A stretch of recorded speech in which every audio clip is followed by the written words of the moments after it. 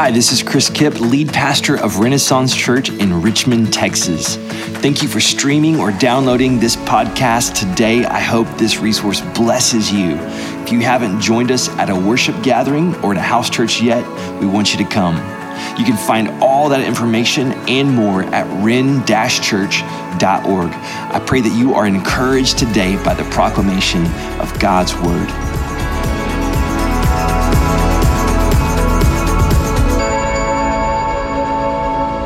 I grew up, or I spent my formative years as a young man in a church that had a very strong 12-step ministry called Celebrate Recovery. It's an amazing ministry, and we would have people share, and they would begin with, hello, my name is, whatever their name was, and I'm an alcoholic, or I'm a, whatever their issue was, and I loved it. Because it's like we just went there in the first sentence, and we're all like, honesty, thank you. So today I want to begin in a similar way. Hello, my name is Chris Kipp, and I'm broken. It's only by God's grace that I can stand before you today. I'm a muddled mix of godly desires and passions and big dreams and a sincere desire for Jesus and for his kingdom. I want so much to be used by God to help you encounter Jesus, to see his church flourish. I sincerely believe that you can change the world. However, I also carry fears, insecurities, failures, sinful tendencies, anger, selfish ambition, and I have moments of worry and anxiety. Aren't you glad you came today? When Paul calls himself the chief of sinners to the people that he's leading, I know what he means. And I wish that becoming a Christian would just make all those things magically erased from my life. But the reality is that it doesn't work quite like that. I'm gonna make a wild guess that you're broken too. Like me, you're probably a mix of good desires and good intentions and some measure of godliness, and you also have your own set of struggles and sins and insecurities and fears and worries and more. And also like me, you probably don't like those parts of your life. You don't want to be broken. If you feel especially broken, good news, you're not alone. Welcome to the dysfunctional club. I know it's really easy in the age of social media to feel like you're all alone in your brokenness because everyone else seems to be having a generally good time. They seem a bit more put together, a bit more confident, a bit more satisfied in life, a bit stronger, happier, more in control, or in the know, at least when you look at their posts on social media. But on the other side of their screen, I can guarantee you, they're just as broken as you are and as I am. I found some research information this week I want to show you. This is from Dr. Jean Twenge from the University of San Diego, and she has noticed some startling trends when it comes to our young people, and it comes to our collective brokenness as a society. From 2012 to 2019, life satisfaction amongst teens and young adults took a major nosedive. Like they track these things from the 70s on to now, and it's like when it comes to life satisfaction, there's just this boom, a drop. At the same time, other mental health issues have skyrocketed. This is a graph showing, and you can see the increases in depression, self-harm, and suicide amongst U.S. adolescents. And just look at the climb from 2012. You probably can't see that number very well, but where it goes up is 2012. okay? It begins way back at 2001. So obviously there are things that they track, and it can be, the economy. It can be, wars. It could be all kinds of things, air quality that they survey. And this survey is across the entire nation. So it's not just like pockets in one demographic. It's like the entire country just went up. There's a line that's suicide, another line that says self-poisoning, major depressive episode, or depressive symptoms. And everything went up. She says large screening studies, the most nationally representative of the US, samples of adolescents and young adults since 2010 have shown declines in happiness, life satisfaction, and flourishing, and increases in loneliness, anxiety, depressive symptoms, major depressive episodes, hospital admissions for self-harm behaviors, suicidal ideation, and suicide attempts via poisoning and other types of self-harm. There's another graph, if you want to put that up for us, that shows the increases in depression and low well-being and links to social media and smartphone use. So you can kind of see hours of daily use of your smartphone and of social media, and you can see how depression and low well-being just like boom. Now, this is not an anti-technology sermon. That's not the point. I'm not trying to say like it's all Facebook's fault. What I am saying is I think that the technologies that we have today are exploiting our collective brokenness. It's revealing something that was already there. When I was a kid, when I was in high school, we didn't use terms like depressed, anxiety, bipolar. We didn't know what that meant, okay? You were more likely in my era to get shot by a gang member than you were to like have a suicide attempt. But that has totally changed. Right now, our youngest generation is the safest generation we've ever had. They're less likely to get injured on a bicycle than any other generation we've ever had. And yet they are showing these signs of like, we are majorly in trouble. Researchers are sounding the alarm that our collective brokenness is reaching epidemic proportions. Maybe there's a reason Steve Jobs didn't let his kids have an iPad. And I'm just gonna make a wild guess that a global pandemic and economic uncertainty and lockdowns that resulted in more screen time probably haven't helped our scenario at all. When Casey and I lived in Wimberley, we had these bamboo plants in our flower beds. And this was supposed to be a variety that stayed in place. If you know bamboo, it grows and it just grows like crazy and it goes everywhere. We got this kind that was gonna grow in one place and it's supposed to stay there. Well, you can kind of guess how that went. As time went on and the plants got larger, the roots went deeper, and then all of a sudden I'm seeing these shoots of bamboo like come out in the middle of the yard. And so I'm like, I kept mowing over them. If you have weeds, you just mow over. Like it's the fastest way to deal with weeds. It's just literally just mow it over and you don't have to look at it for like a week, okay?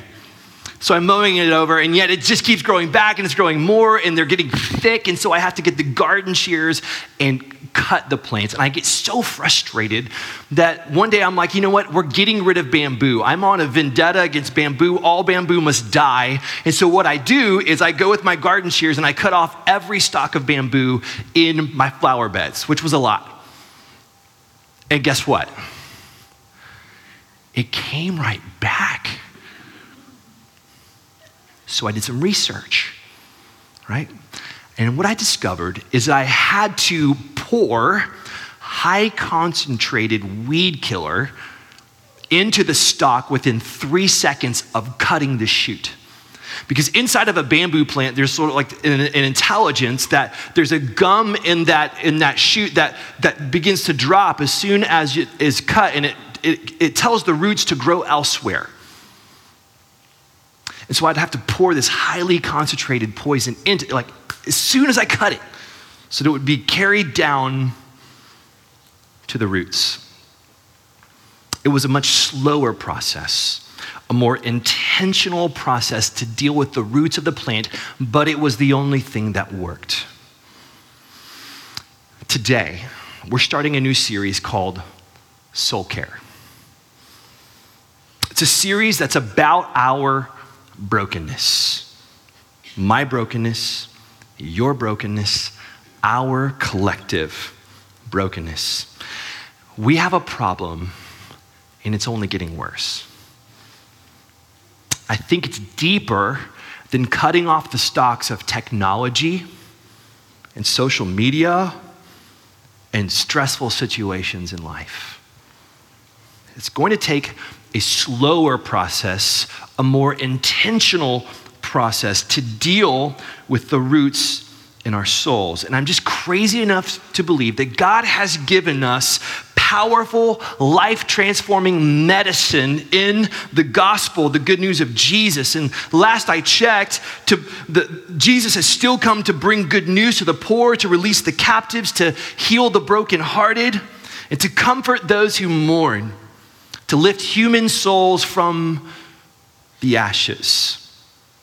And it's my conviction, and it's my experience that the truths that we're going to delve into together will rescue our souls.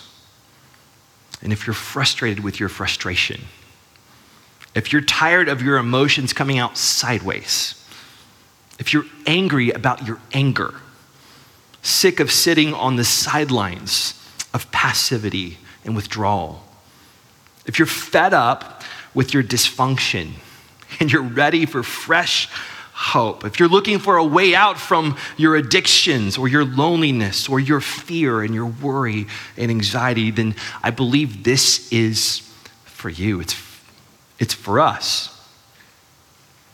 And I want to encourage you to lean in with us.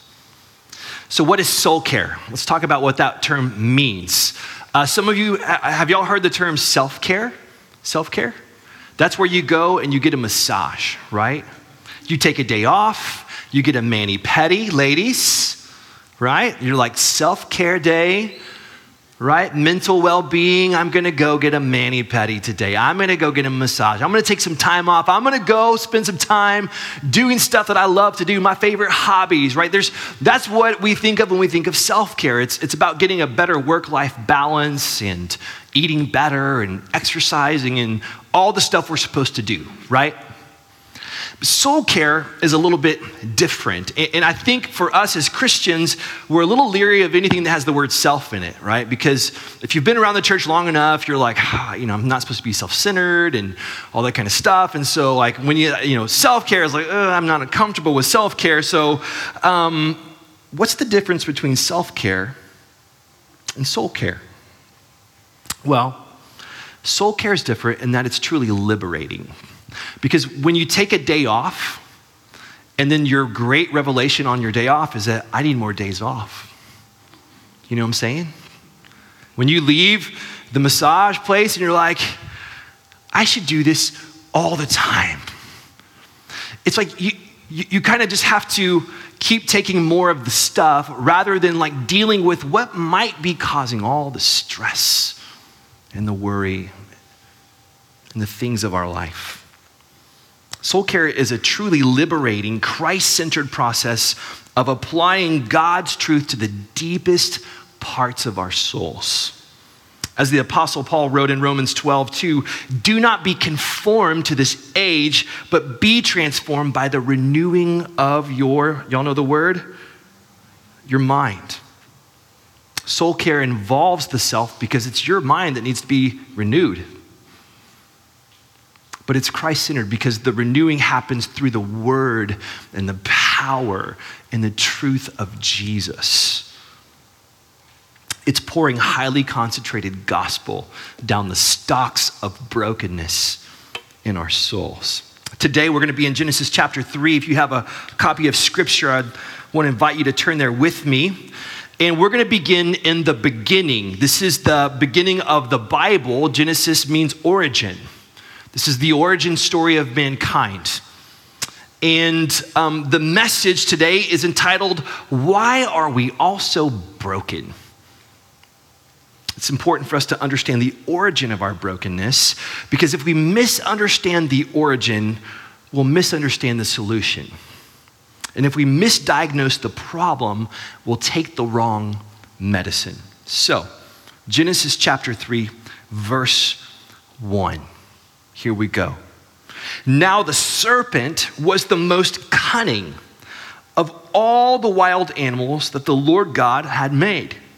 He said to the woman, "Did God really say you can't eat from any tree in the garden?" The woman said to the serpent, "We may eat the fruit from the trees in the garden, but about the fruit of the tree in the middle of the garden, God said you must not eat it or touch it, or you will die." "No, he will not die," the serpent said to the woman. "In fact, God knows that when you eat it, your eyes will be opened and you will be like God, knowing good and evil." The woman saw that the tree was good for food and delightful to look at, and that it was desirable for obtaining wisdom. So she took some of its fruit and ate it. She also gave some to her husband, who was with her, and he ate it.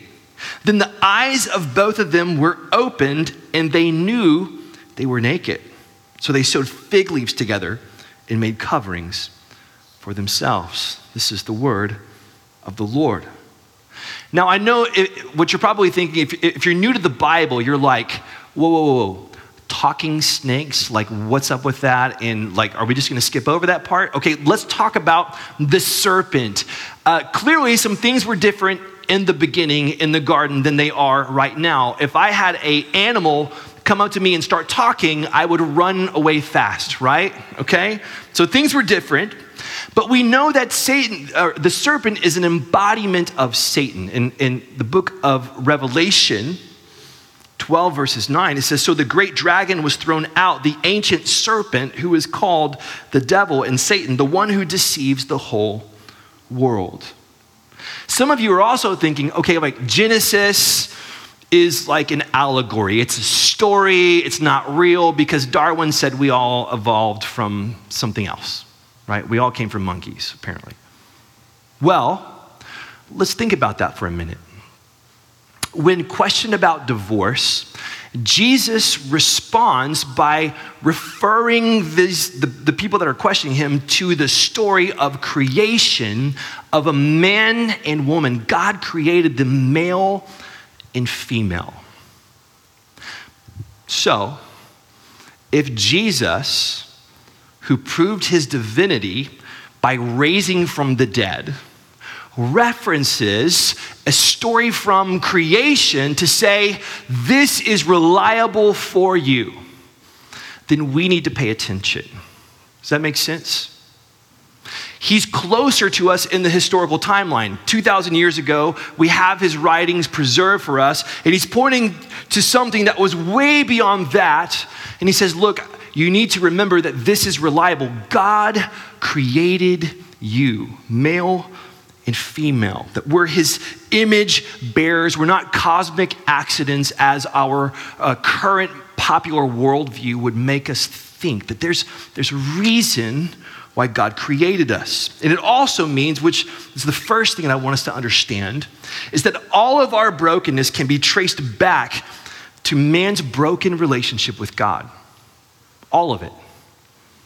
All of our brokenness can be traced back to this one moment in Genesis chapter 3. Let's just kind of look at what happens in the passage. The serpent asked the question, did God really say you can't eat from any tree in the garden? Now that's a suggestive question because God said you can eat from any tree in the garden except for that one. Maybe you've heard the temptation this way. You mean you can't have any fun in your life as a Christian? What a boring life. You can't eat from any tree.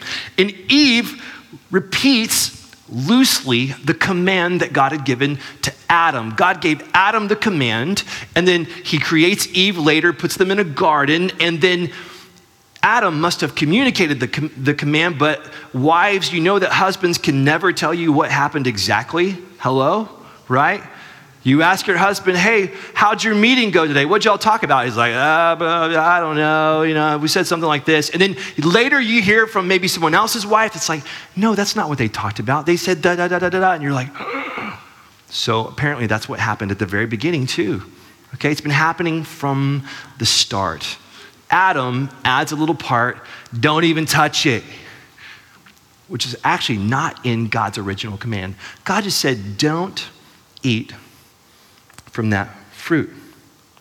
And the story reveals to us the most basic definition of sin. I mean, you probably already see it or recognize it. It's doing something that God says not to do. Or conversely, doing something that God said, or not doing something that God says to do. So, do eat from any tree, except for that one. Don't eat from that tree or you'll die. And of course, even when we had one rule as human beings, we just had to break it. The story also shows us that sin has consequences. The first consequence, by the way, was not getting thrown out of a garden.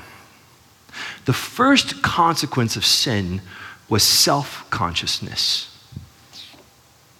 It makes them want to hide themselves from each other and from God. And it's fascinating to me because they didn't just go throughout their day like we ate the fruit. Oh, that was interesting. That was good. I enjoyed that. Great, cool. And then like later on in the day, like God comes is like, did you eat the fruit? And they're like, oh, we did, right? And then their eyes are open. No. It happens immediately. Their eyes are opened, but not like the serpent promised them. The location hasn't changed. They're still in Eden. Their physical provision hasn't changed yet. They still have all the trees of the garden to eat from. Their bodies haven't changed, but something changes immediately. Something on the level of the soul.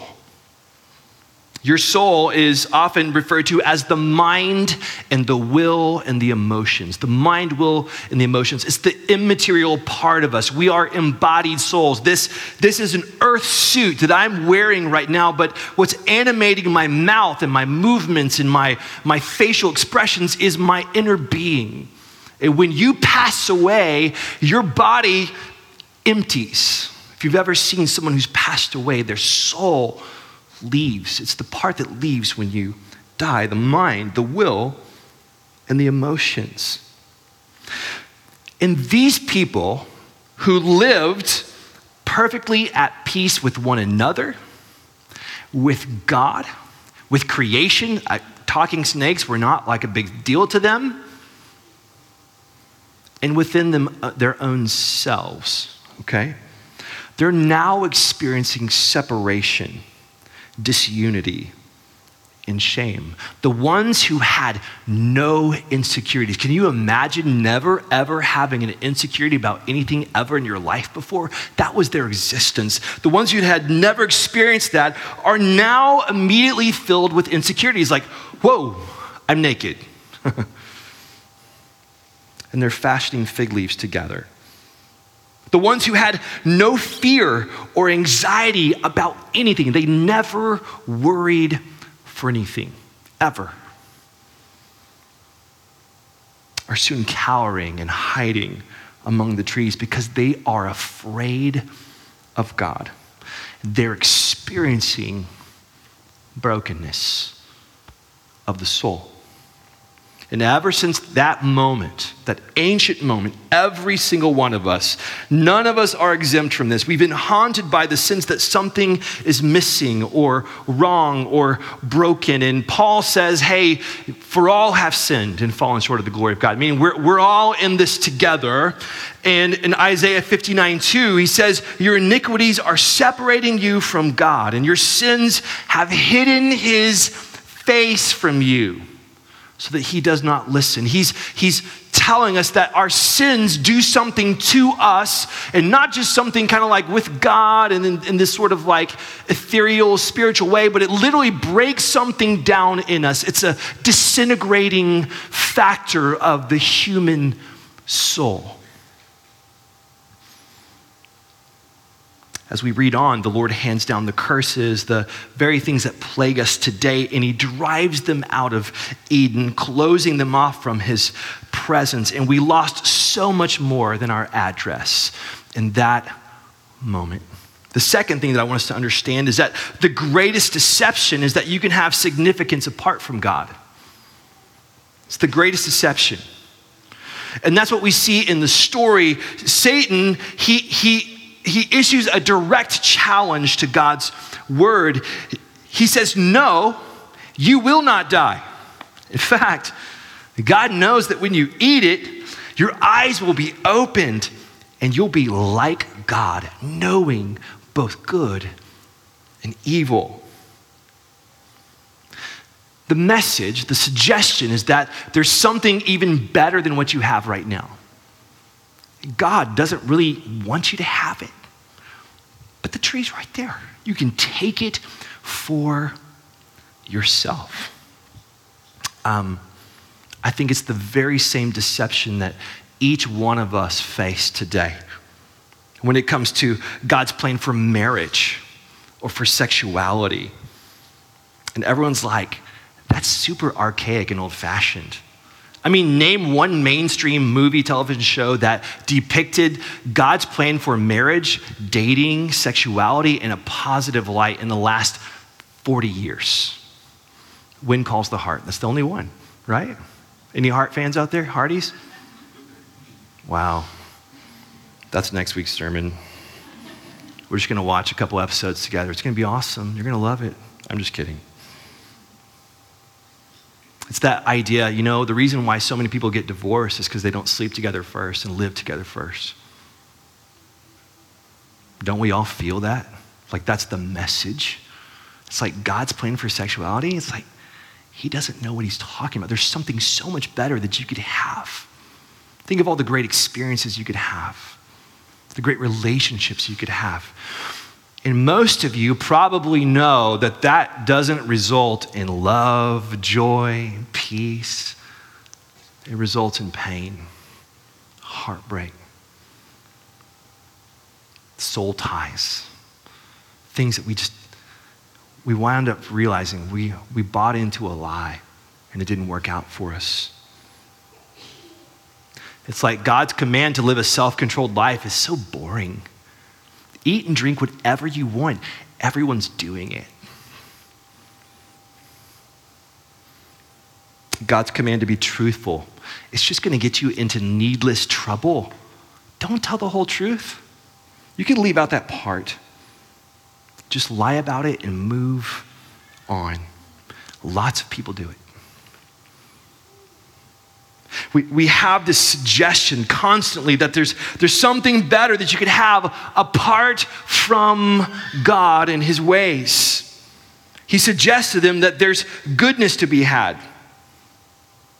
And laced within it, there's an appeal to significance. You'll be like him, meaning do it, take it. You could have it all. You could be so much more. You could have even greater significance.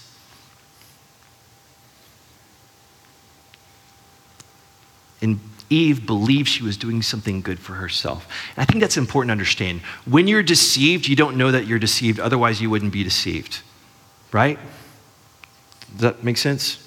She thinks she's doing something good. It seems right at the moment. Oh, and Adam's right there with her. And that seed of doubt about God's goodness and God's truth and sin's badness, it grows into this disobedience. And then we have Adam and Eve fallen now from God. The souls disintegrate. There's this deception that they can have significance apart from God. And this is important. All of our brokenness is a mixture of stuff that happened to us and things that we did. Just like them. There was no alert on their cell phone that day that's like, hey, snake in the garden, watch out. Con artist going from door to door, be careful. And if you've ever been scammed or conned before, you know what a victimizing feeling that is to have something happen to you like that. And here they are, this happens to them, and yet they're also perpetrators in that they do the very thing that God said not to do. And friends, our brokenness is the same way. And the irony is that when Adam and Eve had everything, they were deceived into believing that they lacked something. And in doing so, they broke God's command. And in believing that they lacked something, they wound up losing everything. They bought the lie that they lacked something significant. And by sinning, they actually lost their own sense of significance. When their relationship with the worthy one who created them was severed, they lost their sense of self-worth. And soul care is the process of regaining, in light of Jesus and his truth, our sense of worth, value, and significance. This great deception has left a great chasm. The third thing, our brokenness stems from how we filled the gaps after the fall. I found this quote from Blaise Pascal. He says, "What else does this craving and this helplessness proclaim but that there was once in man a true happiness, of which all that now remains is the empty print and trace. This he tries in vain to fill with everything around him, seeking in things that are not, there the help he cannot find in those that are.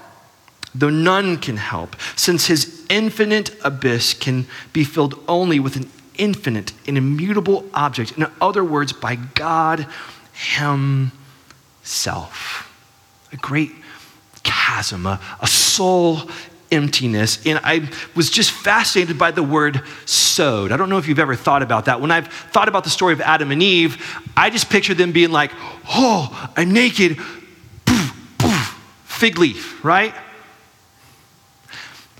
But it says that they sewed fig leaves together, which to me, it tells us that there was sort of an intentional, thoughtful process of like, how would I cover this thing up? They sewed fig leaves, which, by the way, are not the most comfortable of things, okay? If you've ever seen a fig leaf, it's kind of a prickly thing. It would not be comfortable to cover the parts of your body that you're trying to cover when you are realizing you're naked, okay? The second thing is that it's makeshift clothing and that it's not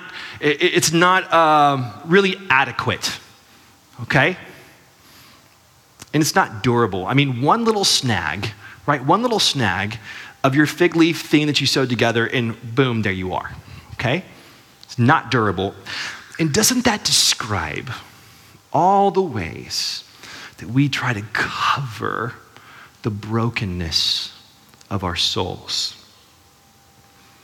Because when you have no sense of significance as a beloved, created child of God, you're going to go looking for it somewhere else. And our fig leaves come in all shapes and sizes. Some are shaped like romantic relationships. Some are shaped like success and fitness or the right friends. Some fig leaves show up when you walk into a new room with new people and you act just a little bit different than usual. Some fig leaves come in shopping bags. Some fig leaves are shaped like screens that you numb out on, or like sleeping in or checking out because you're tired of the fig leaf game. Some fig leaves come in bottles. and in pill bottles. Some fig leaves look like being a really good Christian. Have you ever been there before? Where you're in a church and like nobody can talk about their brokenness, because if we do, we're all gonna be like cancel that meeting with them. Like, let's go hang out with all the safe people that aren't broken. It's like, wait a minute. We're all broken.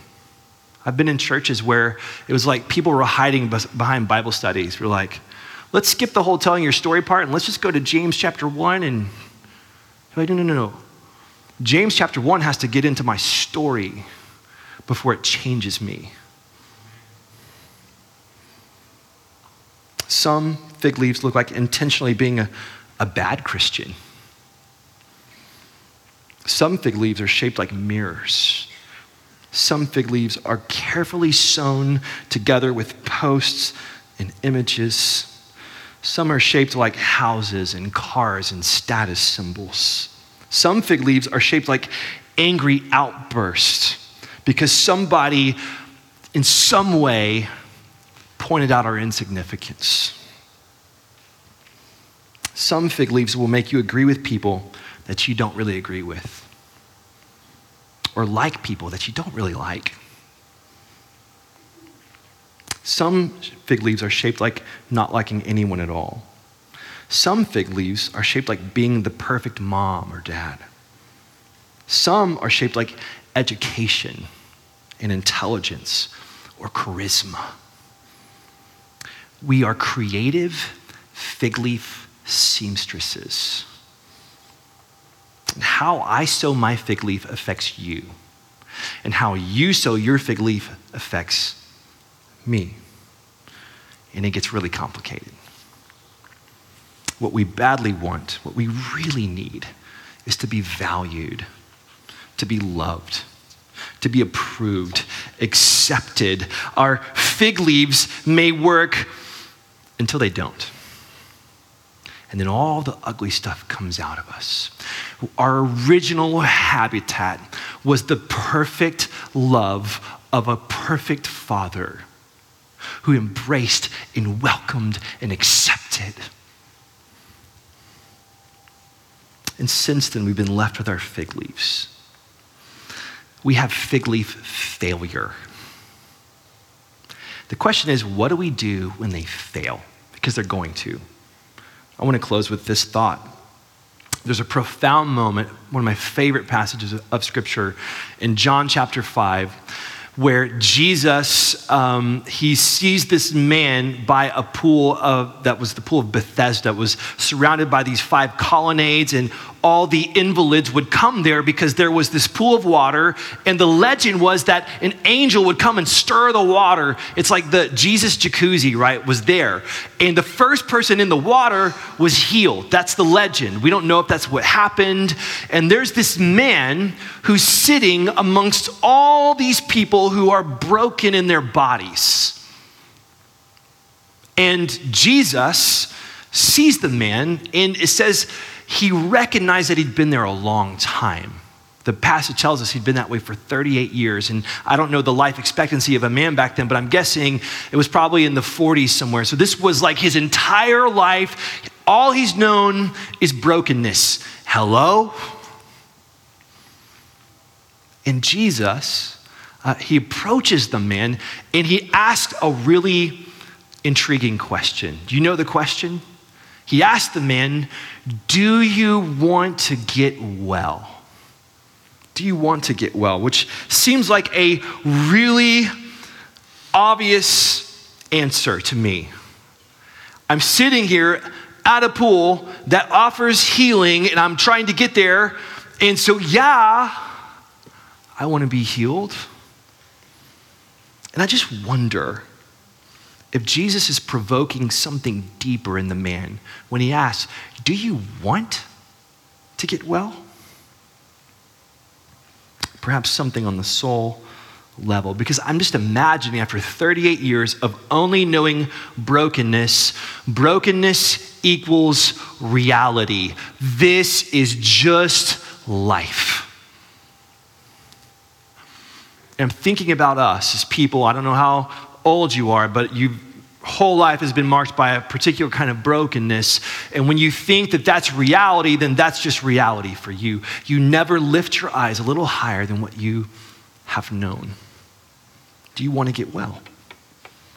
The man says, I have no one to put me in the pool when the water is stirred up, but when I'm coming, someone else always goes down in front of me. You ever feel that way with your brokenness?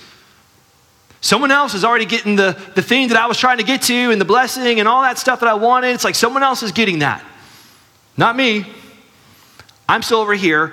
And in the fig leaf game, it's a race for everyone. So no one helps anyone because we're all trying to get to the pool first. And when the man has his heart set on the pool, Jesus has his heart set on the man. The man was looking to get in the pool. His heart was set on the pool. And I don't know what brand of brokenness you bear, but I'm guessing there are some things that I listed that maybe resonate with you, and you're like, man, I want that. I aspire to that. I want to do that. I want to have that. I want to be known for that. You have your own pool.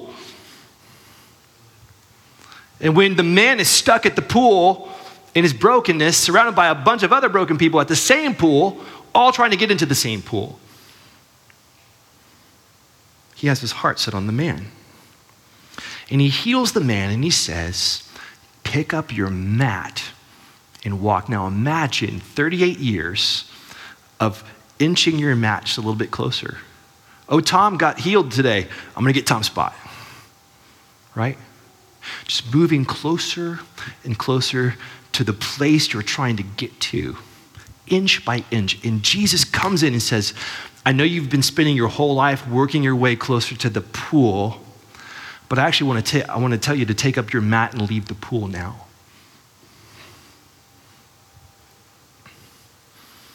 Pick up your mat and walk, meaning you can leave the pool now.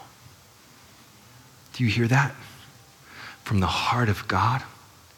That Jesus left the right hand of the Father to bear your sins upon himself and to demonstrate, I love you.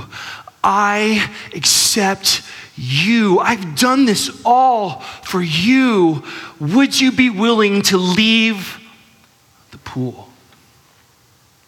Get up, walk, be healed, broken souls.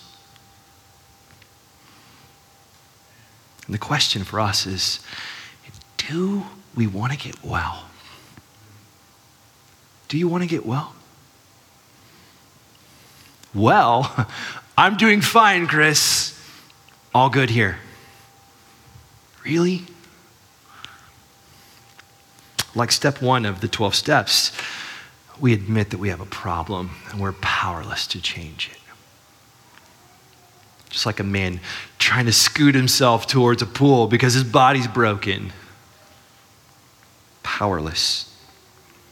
So, I just want to encourage you today to think about the question, maybe this week, do I want to get well? And that should follow with, Lord, how am I sick? You can ask the Holy Spirit that. Lord, you make people well. How am I sick, God? Because I may not be fully aware of how sick I am. I also want to encourage you to commit to joining us because we're going to be walking through some truths that I believe will absolutely liberate you over these next weeks. And I want to encourage you to be a part of this with us. If you have to be out for a week or whatever, you can find us online. We have a podcast. By the way, our podcast crossed the 10,000 downloads mark this past week. So that's really, really exciting. Isn't that cool? Yeah. It's awesome to see like God's word going out. And so you can find us on there. And what I want to say, this is vision for us as a church. Let's be the kind of church where it's perfectly normal and accepted for someone to say, hello, I'm broken. Let's be people of radical acceptance who say, Me too. We don't have to hide behind our Bibles like, oh, we're doing fine today. No, come out. Because we're all coming out from our hiding places into the light of God. Jesus has come to us in our brokenness. He's come for you. Thanks for listening to this episode of the Renaissance Church Sermon Podcast. To contact us or find out more information, visit ren-church.org.